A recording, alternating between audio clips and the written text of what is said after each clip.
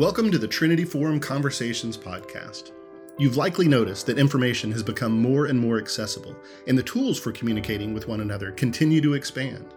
And yet we face a paradox. Community has become harder and harder to maintain, and the truth seems increasingly elusive. In this series, we'll focus on navigating the challenges of modernity. Our guests will give us insight on the nature of truth, the challenges of technology, and how to approach our common life. We'll talk with leading thinkers, including Jonathan Haidt, Peter Kreeft, Arthur Brooks, Francis Collins, and many others. Jonathan Haidt has written that we have become, quote, disoriented, unable to speak the same language or recognize the same truth. We are cut off from one another and from the past. In this episode, Cherie Harder will talk with best-selling authors Andy Crouch and Jonathan Haidt to discuss how we can restore true community amidst the distractions and divisions that our society presents. Person is a heart, soul, mind, strength complex designed for love. And one of the really damaging things about our technology is very little of our technology develops all four of those qualities. This episode is an edited version of our online conversation from May of 2022. You can find the full video of that conversation, along with our full catalog of event videos, on our website, ttf.org. And check out the show notes on this episode for links to further resources. Here's Cherie Harder. The Genesis story of the Tower of Babel opens with a scene of resourceful people united by a common language, collaborating on an ambitious enterprise. It ends just a few verses later with utter confusion and fragmentation, cooperation frustrated, plans abandoned, and people divided. It's the metaphor that one of our guests today used to describe the effects of social media on our country and our fellow citizens, where, in his words, something went terribly wrong very suddenly. We are disoriented, unable to speak the same language or recognize the same truth. It's the story of the fragmentation of everything, and why, he claims, the past 10 years of American life have been, in his words, uniquely stupid. But the effects of social media and many of the broader imperatives of technology in general are not limited to distorting and corroding the civic structures defining and uniting us as a people, our other guest has argued, but also what defines and defends our very personhood. Persons are made in the image of God to flourish in being known and being loved, are now withering en masse from alienation and loneliness, which somehow spiked just as media became social, our technologies personal, and our machines learned to recognize our faces.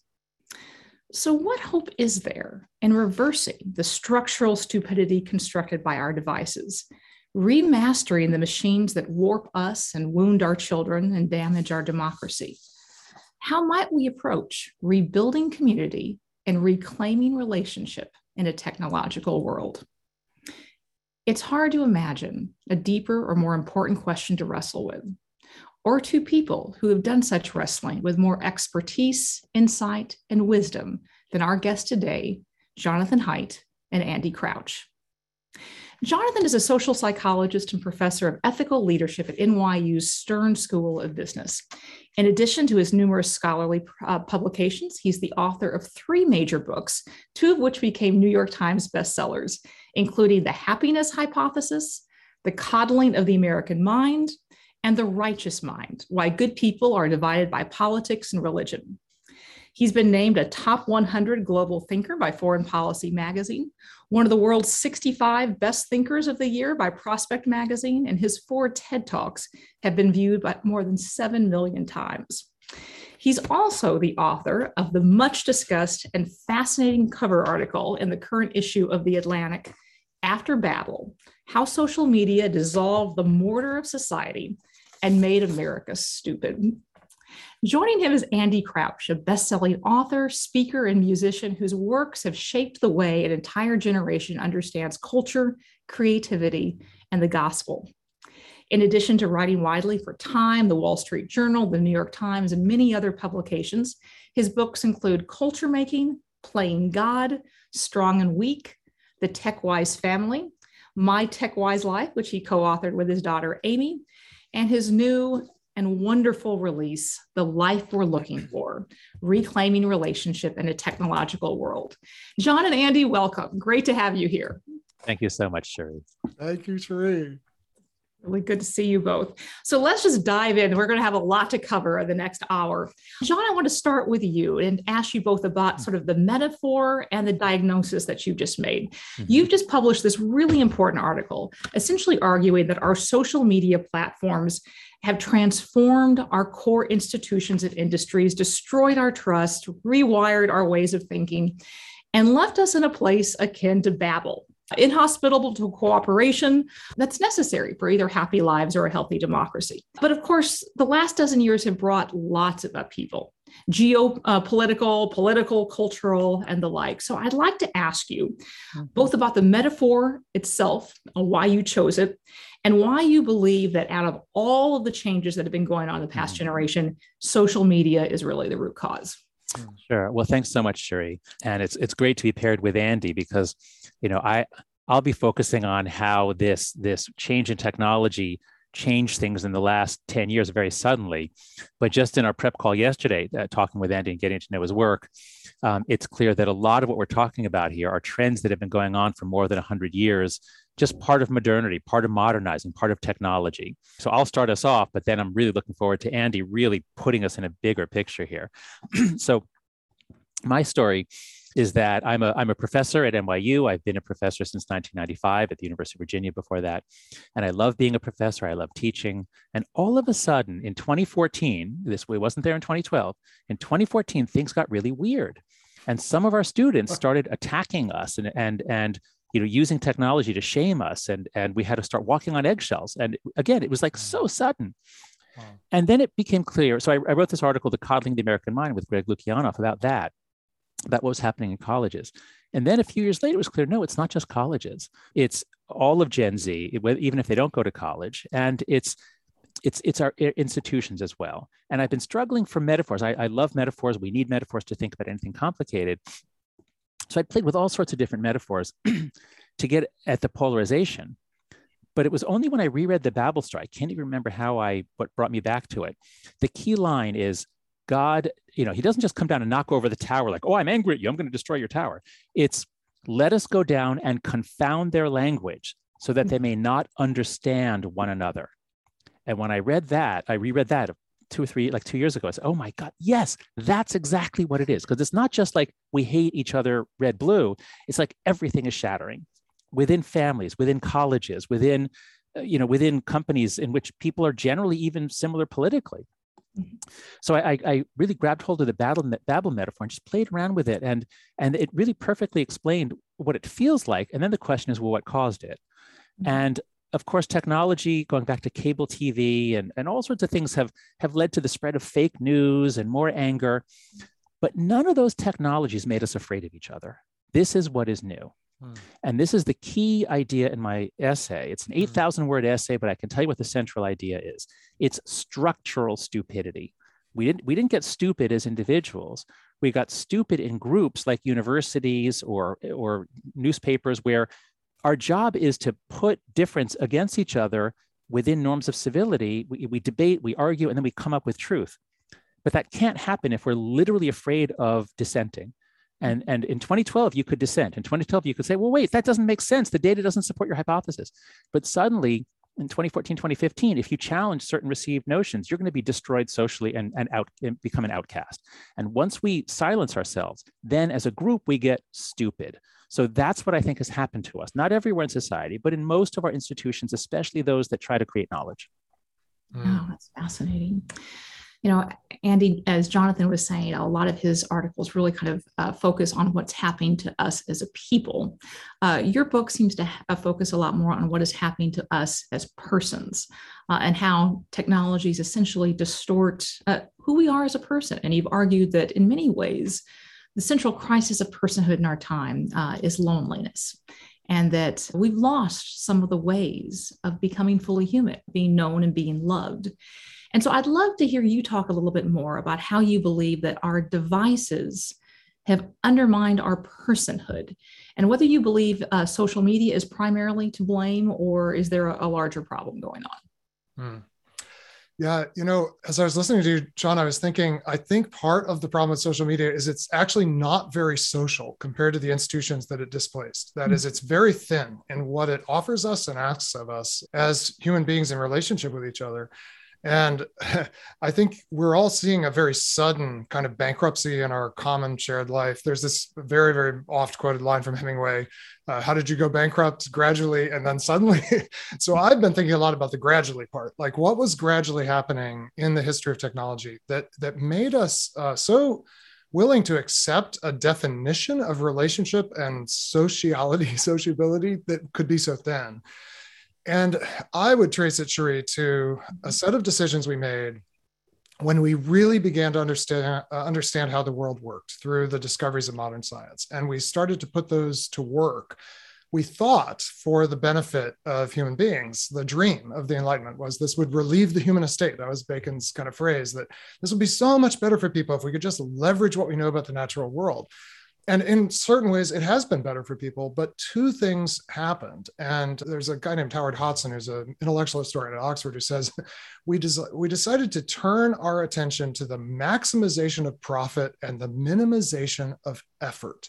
I think both of these are very, very striking, the maximization of profit. So the reality is that a lot of technology is developed not with primarily in view what's best for human beings as persons in relationship with one another, but what maximizes profit for certain actors and the people who deploy the technology. But the other really interesting thing, and I don't even think this necessarily had to go along with kind of the demands of capital, or in my book, I call it mammon, the demands of mammon, is the minimization of effort. And I trace this back to the dream of doing magic. That we've had this dream in different forms for all of human history. In the West, it particularly comes alongside science in the form of alchemy, the dream that if we just figured out enough about the world, we'd be able to do kind of wondrous things. But I think of magic as effortless power. And part of what all these layers of technology have given us as human beings, up to and including kind of our social lives, is a kind of effortless power. And, you asked, what effect does this have on us as persons? The problem is most of what really develops us as healthy human beings involves effort. It involves a kind of certain kinds of discipline, certain kinds of patience, certain kinds of vulnerability. And we have had this dream for 100+ years now of eliminating vulnerability, eliminating effort, things that would operate on their own without requiring much skill. And all that, I think, added up to the conditions that social media was just ripe to, in a way, exploit and distort. Ultimately, the most important thing about us, which is how do we actually do life together as human beings? Yeah. So that's how I see maybe the bigger frame. Yeah. Yeah. Sherry, if I can just jump in here, this is perfect. This is just what I was hoping to get from this conversation, because before I started working on this project, the biggest and best idea I'd encountered in the previous 5 years was the notion of anti-fragility, the notion that we're not, humans, especially children, are not fragile. They're anti-fragile, which means they need challenge, setbacks, shocks, even some suffering. And if you protect your kid from challenge, setbacks, shock, and suffering, you're going to have a child with who's weak, just as if you protect your child from all bacteria and all germs. The immune system can't develop. And so this is fascinating, Andy, because it's like our technology was giving us this philosophy of let's all think how we can help people do more with less effort. And in the same way, we've been doing this with our kids. How can we help our kids like do more homework or achieve more, but with no suffering? We don't want them to suffer. And so, the subtitle of my book with Greg Lukianoff is How Good Intentions and Bad Ideas Are Setting Up a Generation for Failure. And boy, did we do that. And how interesting to link our child rearing philosophy to our technological philosophy. Yeah, completely. And I would just add, I think when you don't have those developmental experiences, the self you bring into the world, including into social media, is such a thin self. This is the problem with dreaming of connecting people, which was, Mark Zuckerberg and Facebook's kind of mission statement for a long time. Very bad idea if the persons you connect have not been formed as persons. Yes. And I think that's part of what we're all kind of sensing and experiencing. That is such a good phrase. The self you bring into the world is a thin self, but I would say a fragile self. because that's exactly what happened in 2014. The students in college in 2012 were all millennials. There was no Gen Z. Gen Z begins with birth year 1996 or 97, depending how you count it.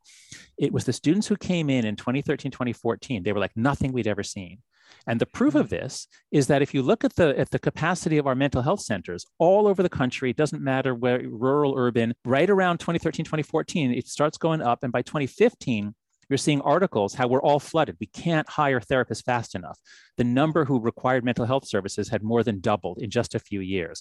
So something about kids born in 1996 and later, we didn't give them a chance to develop. And now I realize I've been saying we parents, now it's like we parents and our techno bubble around them.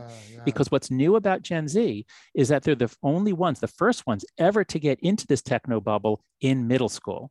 And there's actually a brand new study just out a month ago found that when you look at how harmful social media, how much it's related, time on social media is related to bad mental health. And the answer is, for girls, it's especially bad from ages 11 to 13, which is when they're going through puberty. And for boys, it's 14, 15, and they go through puberty a little bit later. So it's that vulnerable period. So the millennials, they didn't get Facebook and they didn't get sucked in until they were in college or later. But Gen Z, they got it in middle school because all you have to do is lie. You just say, oh, I'm only 10. Oh, yeah, sure. I was born in, in 1807. I'm old enough. You can say whatever you want. They don't check. So that's I think what happened. They've developed they bring into the world a fragile self. Well, let me ask you a little bit more about that, because there's a certain irony in that in seeking basically ease, protection from suffering, we've actually exposed to children to far more harm, quite ironically. And John, just Wednesday, I believe you testified before the Senate Judiciary Committee, and you detailed just some of the really shocking harms, particularly to teenagers and particularly, as you were saying, to teenage girls. Yeah. Why is it that our devices are making us so anxious and depressed? So think about, like we're omnivores. We need to eat a varied diet. In the same way, we're a very flexible species. If you're a koala bear, you don't need much of a childhood. You're just going to sit in a tree and eat eucalyptus leaves. That's all you need to learn. But if you're a human, you need to practice for adulthood. You need to play and play and play. Tens of thousands of interactions, and they have to have conflict in which they resolve it themselves. And they have to come up, decide, what are we going to do today? Should we play this game or that? No, you have to work together, have a lot of conflict, learn to resolve it. In order to develop social skills, you have to do that unsupervised. The whole point of attachment theory is that we stay close to our attachment figure when we're afraid, but that we don't learn anything there. We then can go out into the world. That's where all the learning takes place, not around your mom. The learning takes place when you leave and you go out and engage in the world, and you do pretend hunting, pretend fighting, play, whatever it is. So this is normal human childhood. And, Andy, I don't know how old you are, but I'm sure all three of us, I know this because I've asked this all over the country, around age 6, 7, or 8, that's when American kids went out to play without adult supervision.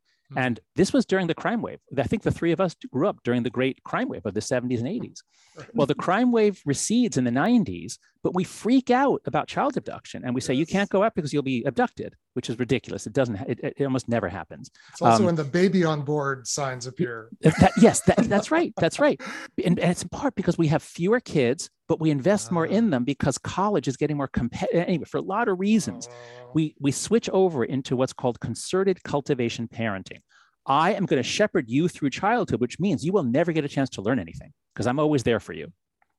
And just to add one more metaphor, so this is what kids need. They need lots of unsupervised experience of a great variety. And what we did to them around 2010 is we put them all on experience blockers.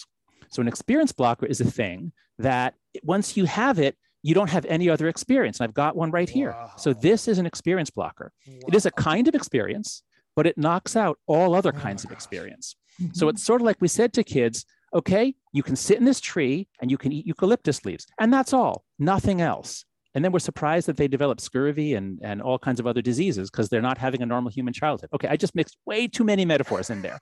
But that's what happened in 2010 because the kids didn't have cell phones. They didn't have smartphones in 2008. iPhone comes out in 2007. It's expensive. But by 2012, they mostly do. So that was the transition period. Can I just build on that briefly, Sheree, to say, I think one thing that distinguishes us from the koalas is not just, diet or the fur, ultimate activity and fur, but I was sort of casting about as I worked on this new book, what is the essence of being a person? And for me as a Christian, it's hard to do better than what Jesus says is the greatest commandment. Love the Lord your God with all your heart, all your soul, all your mind, and all your strength. And of course, this is just Jesus channeling the Jewish tradition and the Shema Yisrael from the Hebrew Bible. And I was struck that fourfold, the way Jesus presents it's fourfold in the Hebrew Bible, it's only three. Jesus adds mind for some reason. Heart, soul, mind, strength. I think that this is a beautiful kind of specification of what it is to be a person. A person is a heart, soul, mind, strength complex designed for love. And one of the really damaging things about our technology is very little of our technology develops all four of those qualities: the kind of emotional capacity of human beings, our mental capacity, our bodily capacity. This eucalyptus tree we're sitting in does not require us to move very much. It's taking us away from the three-dimensional world that those 6 to 8 year olds played in so naturally. And then soul, whatever that is, I think it's something about depth of self that only is discovered in communion with other selves and perhaps with the divine. And technology is not designed, by and large, it could be, but in fact, it just doesn't attend to this multidimensional human experience. It really constrains us. I love that experience blocker metaphor, John. It's affecting all of us, I would say, but it's no surprise that it affects adolescents the most vividly because they're the ones who are on the fastest growth curve and the most vulnerable in a way. Yeah. So there's those of us who are hanging on eucalyptus trees, munching away. And then there's also those, just to pick up on another metaphor, John, that you talked about, running around with dart guns. There have been those who have, some of us are just, half anesthetized, comfortably numb. Other folks have, to incredible degrees, monetized and weaponized social media to the point where, John, you have argued that we are on a path that is not compatible with sustaining democracy, that there's actually a clear, present, and urgent danger. Yes. And I would love to ask you a little bit more about the danger that you see and what this is doing to us, like as a people and as citizens. Not just as distorted eucalyptus munching people. Yeah. So the dart gun metaphor is this. Mark Zuckerberg often says, how could it be wrong to give more people more voice? And this was there was an era of techno-utopianism when we really thought in the 90s and early 2000s that the internet and then social media specifically are going to be incredible gifts to democracy, give everyone a voice, empower everyone. The Arab Spring, how could a dictator stand up to the people empowered? And it looked like he couldn't. It turns out, though, that when everyone got a voice, and especially now, Twitter is the worst here because Twitter is designed so that there will be no context, no mercy, no truth, just little things, and it's mostly complaining, it's mostly negative. Facebook, a lot of good stuff happens on Facebook. Most of what's on Facebook is very nice, but of course, but there's so much of it that a lot of it ends up being very powerful. It shifts elections, does all sorts of things. Anyway, the point is that it makes it super easy for anyone to complain about anyone, to slander anyone, to call them names. And what we care about most, speaking as a social psychologist, what we care about most is our reputation. That's what people are just desperate for. And teenagers, my God, they're just beginning to explore this. So it's really painful for them if someone calls them a name. So the metaphor that I used was, it's not that it gave everyone a voice. It's like it gave everyone a dart gun where you can shoot anyone at any time with no accountability. You can do it anonymously. And most of us don't want to shoot anyone. So most of us don't do it.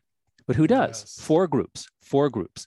The far right, the far left, trolls, which are mostly men, but they're people who just enjoy harassing and being cruel. They get kicks out of it. And then Russian agents. The Russians really did master it and cause a lot of, they really amplified our strife beginning in 2013, 2014 is when they activated their networks. So these four groups, and the other 80% of us are like, we just don't want to get shot. It's really painful to be slandered and slimed and humiliated online. So what I found after I published the article, this is, I really put some blame on what the left is doing, what the right is doing. And I expected to have a lot of people, yelling and screaming at me and calling me names. Zero. Nobody is criticizing me. What's happening is everyone is so exhausted. Everyone's exhausted. And especially anybody who runs anything, they've been shot thousands of times. They are so exhausted. And anybody who's a moderate, if you're center left, center right, you're so exhausted and you just keep your head down. So even though when I wrote the article, I was very pessimistic about our future as a country, because if we don't speak up, then if it's only the extremists and the trolls who are speaking, then our institutions get structurally stupid. And without good democratic and epistemic institutions, that is, things that generate knowledge, we can't have a democracy. Latin America, other places have had a lot of trouble having democracy without strong institutions. In America, we got good British institutions and then we improved them. So that was our secret in the 19th and especially 20th century. We had good institutions, but now our institutions are decaying. People are losing trust in them, in part because they're becoming less effective. So on our present course, I do believe that we will fail as a nation. If we don't change things, I believe we are on a track. You can't have a large, diverse, secular democracy, nothing holding us together, if we don't trust each other or have good institutions. Of course, if you have a broadly religious public, especially if you share religion, that really binds people together. But social media has dissolved the mortar of society. Everything is coming apart. Americans as a religious people are coming apart. As you well know, mainline Protestant denominations are plummeting, and spiritual but not religious is the thing that's rising among our young people. So yes, I'm very, very concerned. But the good news is just that most Americans are really reasonable, decent people who love this country and want to live together. So we just have to figure out, how do we undo the damage of these technologies so that we get better, we have better technologies or better use of technology. And for that, I think we should turn to Andy Crouch. Andy, how do we do that? Actually, Andy, I want to hear your answer to that. Before we do that, though, I want to ask you another question, which is essentially, why are we doing this to ourselves? In that we know that there's a lot of data supporting the fact that when we basically hand an iPhone or whatever to a 12-year-old girl, the chances are quite high that they will suffer from anxiety or depression, that they'll be harassed and bullied. When we log on, we rarely log off feeling better about things. We are much more likely to leave feeling addled, distracted, upset, or what have you. And some of us are chomping eucalyptus, and others are shooting darts into reasonable leaders trying to keep it all together. At one point in your book, you said that we have lost our souls without even gaining the world. So why are we torturing ourselves by essentially playing into the games as it's currently structured and not asking for more? Wow. So I think there's probably a couple layers. I mean, there's this very interesting work. I believe the neuroscientist who did it, who won the Gruber Prize for it, is Wolfgang Schultz, if I'm not misremembering his name, on how addictive patterns, especially drugs, but also patterns, hijack our learning system so that we never actually learn that something doesn't produce a reward. We know with strictly addictive things, any addict knows the next hit is not going to be that great. But what actually happens at a neurological level is that system that's meant to help you learn just is interrupted and you never actually learn. So part of it is we just forget at a kind of brain body level that it's not going to be better this time. And there are these kind of little micro rewards that are sort of the compensations for a vulnerable life. I mean, another layer of it, honestly, is we dream of life being easier. The reason parents give their kids cell phones is basically to make life easier. It's not to expose their kids to a maelstrom of shame and regret and thinned out relationships. It's to find out when soccer practice is, to be totally honest. And it's this, and then I would also say the first time kids get a glowing rectangle put in front of them is almost always quite early in life now. It's because they're in distress. They're upset because they're having to sit on a plane or sit in the backseat of a car. And, here, I'll hand you this thing. This thing will make your life easier. And really what we mean is it'll make the parent's life easier. It relieves the parent's distress as well as the child's. And that starts to train us that maybe this thing will relieve distress. So I think, Sherry, my fundamental answer to that is being human is vulnerable. Being human in the world that we were actually given is vulnerable. By the way, I can't help resist pushing on your metaphor a little bit, John. Babel is understood in the arc of Genesis as a mistaken project from the beginning. They use their technology to do something they're not meant to do, which is settle down in the plain of Shinar, I think it's called. And rather than continue to fulfill, God instructs his image bearers to be fruitful, multiply, fill the earth, right? So they're supposed to be spreading out. They decide, actually, that sounds kind of vulnerable. What if we just collect? What if we consolidate power, use our technology to kind of shore up our power? In a way, what humanity is presenting as doing in that story is avoiding the vulnerability of the kind of vastness of the world that they've been entrusted with by the creator. And I think at an individual level, this is also what happens to us, that we assess the vulnerability that would be involved in relating to our spouse, in stepping out our door and relating to our neighbor, in really wrestling with a complex political issue. And there are these affordances and devices available at every moment that we can turn to that will relieve that distress, that will give us some micro rewards, even though we kind of know it's not going to work. So the very, very deep kind of question is, how do we create the environments where we can be properly vulnerable again, which we'll only do if we feel sufficiently loved that we can risk it. And I think starting at a very small level, but scaling all the way up to the kinds of institutions that used to make people feel you can engage in the vulnerability of not being sure what you think, of disagreeing with someone, of raising some contrary evidence.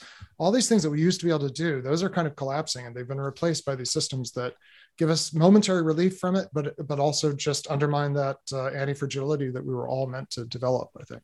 Yeah. And John, I want to pick up on your question, but ask you that. What then do we do? And yeah, because it's not fair to make me answer it. Come on, you're the big picture guy. I'm the medium picture guy. You're talking about the soul. I'm just talking about the brain. You've mentioned that, not only are we in a pivotal time, but in many ways it is likely to get worse because we are right on the cusp of AI essentially being able to enable highly believable misinformation. So, from a structural standpoint, from a democratic point of view, what structures can we put in place and what institutions can we harden to protect democracy? Sure. So at the end of this long, very pessimistic piece, I said there's three buckets of reforms. So let's call them three reform imperatives, three things we have to do. And I may be wrong about the particulars, but I think these are three things we have to do. One is we have to harden our democratic and epistemic institutions so they can continue to function, even if we have more polarization. Odds are we're going to be more polarized, more hateful in 5 years than we are now. There's no sign of a turnaround coming anytime soon. Odds are there's going to be more political violence, as there was, say, in the 1960s and 70s and in other periods. So how can we function even when things are worse than they are today? And there are a lot of smart people that have been suggesting reforms, the biggest single one being open primaries. And so these are things any state, Alaska's done it, a few states have done it. If you have closed party primaries, then your Congress people, they don't care about the people in their state because they don't matter. All that matters is the 10% that vote in their party primary. So that makes them much more extreme. Congress people are mostly reasonable people who go to Washington to make things better, but I've talked to many of them. They're so frustrated because to survive, they have to do things that they know are bad for the country. So let's help them out. Every state, please start an initiative. Do what Alaska did.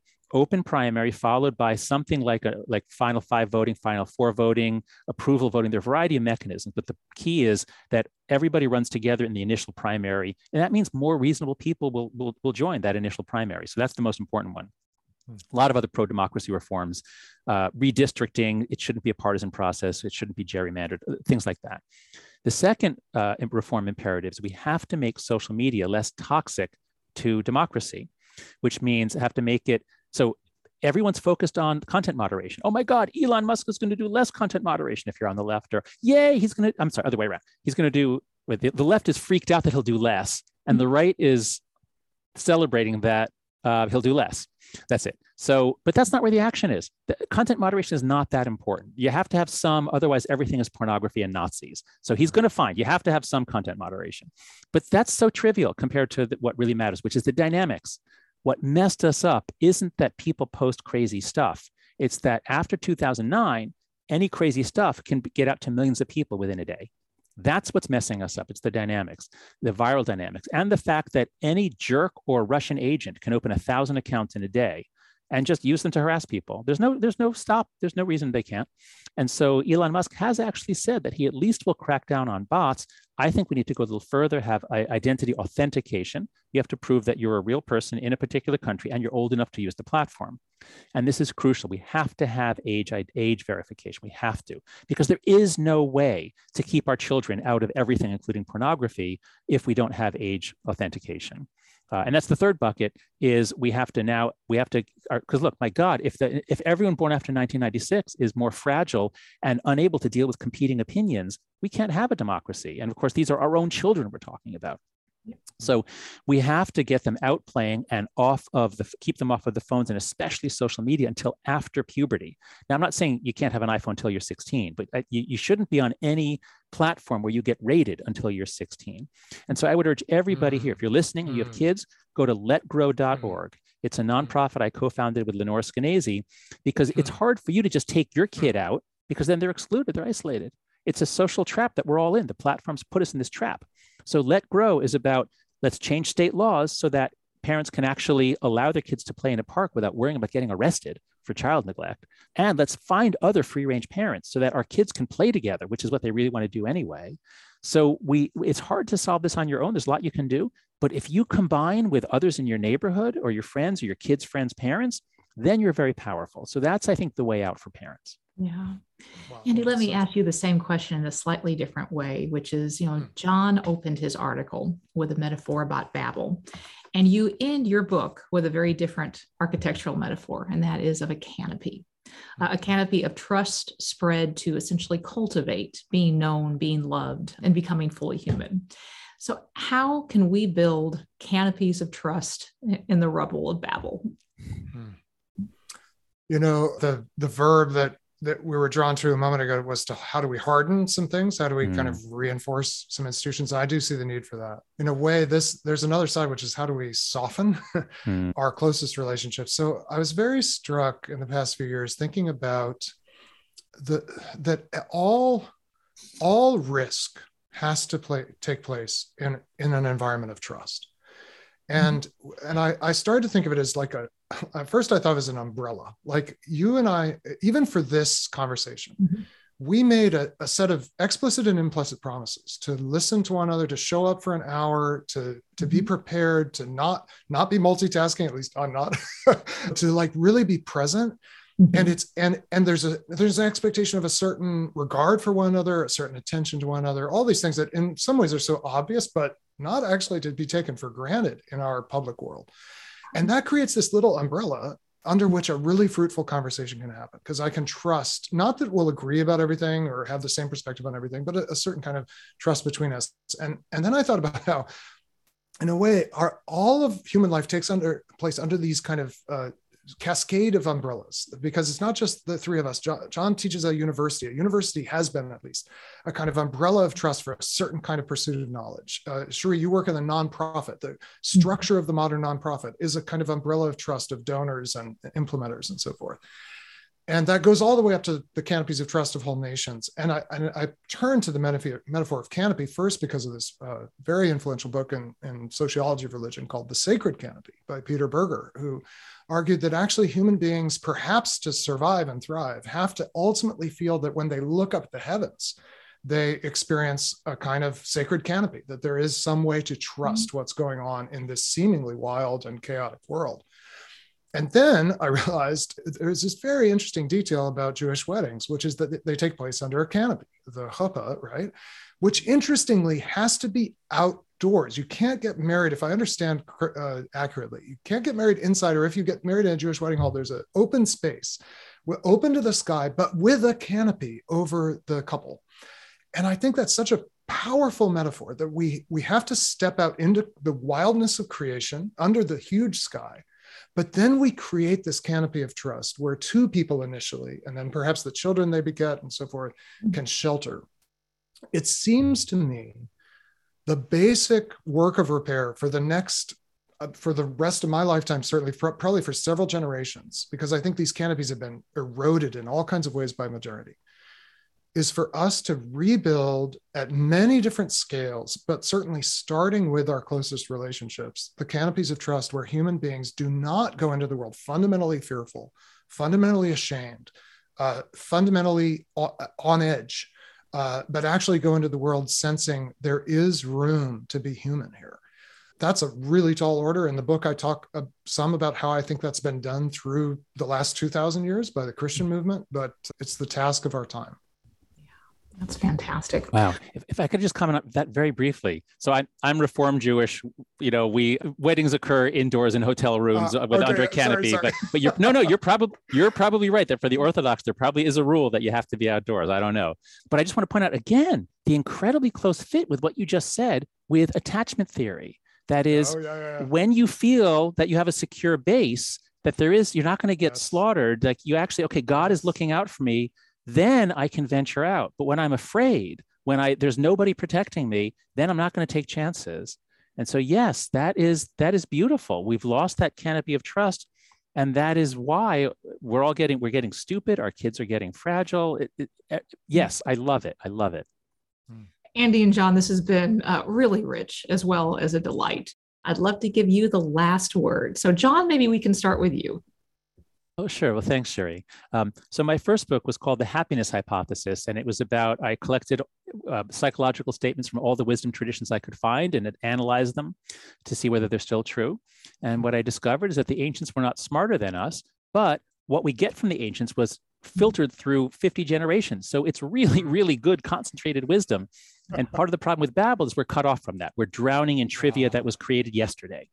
And what I found, the richest sources of wisdom were the Judeo-Christian tradition, the Bible, the Buddhist tradition, and the Stoic tradition. Those three turn out to be just the richest in psychological insights. So I just identified 2 Stoic quotations. It's as though they knew what social media was, and they were warning us not to do it. So here they are. Epictetus says, "If your body was turned over to just anyone, you would doubtless take exception. Why aren't you ashamed that you've made your mind vulnerable to anyone who happens to criticize you so that it automatically becomes confused and upset?" I mean, that's Twitter. He said, don't go on Twitter. And then this is Marcus Aurelius. Marcus Aurelius said, "The things you think about determine the quality of your mind. Your soul takes on the color of your thoughts." So avoid degrading things, avoid things that lower you. Expose yourself to things that elevate you, like the Trinity Forum, for example. Yes, indeed. Thank you, John. Andy. So interesting you put it that way, John, because I was thinking about what I would say, and I wanted to quote the great wisdom tradition of the Hebrew Bible and the most important line in the whole thing. "Hear, O Israel, the Lord is our God, the Lord alone. You shall love the Lord your God with all your heart, all your soul, all your mind," Jesus would say, "and all your strength." And then it goes on this way, and I think this is significant for us. "Keep these words that I'm commanding you today in your heart. Recite them to your children and talk about them when you are at home, when you are away, when you lie down, when you rise. Bind them as a sign on your hand. Fix them as an emblem on your forehead, and write them on the doorposts of your house and on your gates." That ultimately it comes down to what's written on our heads, our hands, the gates of our homes, the life we're living with our children and our neighbors in the world. Amen. Andy and John, thank you so much. What a joy. Thank you. Thank you, Sri. Thank you, Andy. Really, really fun. Thank you. Thank you for listening to this episode in our series on navigating the challenges of modernity. Be sure to subscribe to Trinity Forum Conversations podcast to make sure you don't miss any future episodes. And if you're enjoying these, please leave us a review. Visit our website at ttf.org for more information and show notes from this episode, as well as resources such as our Trinity Forum readings and videos of our past events.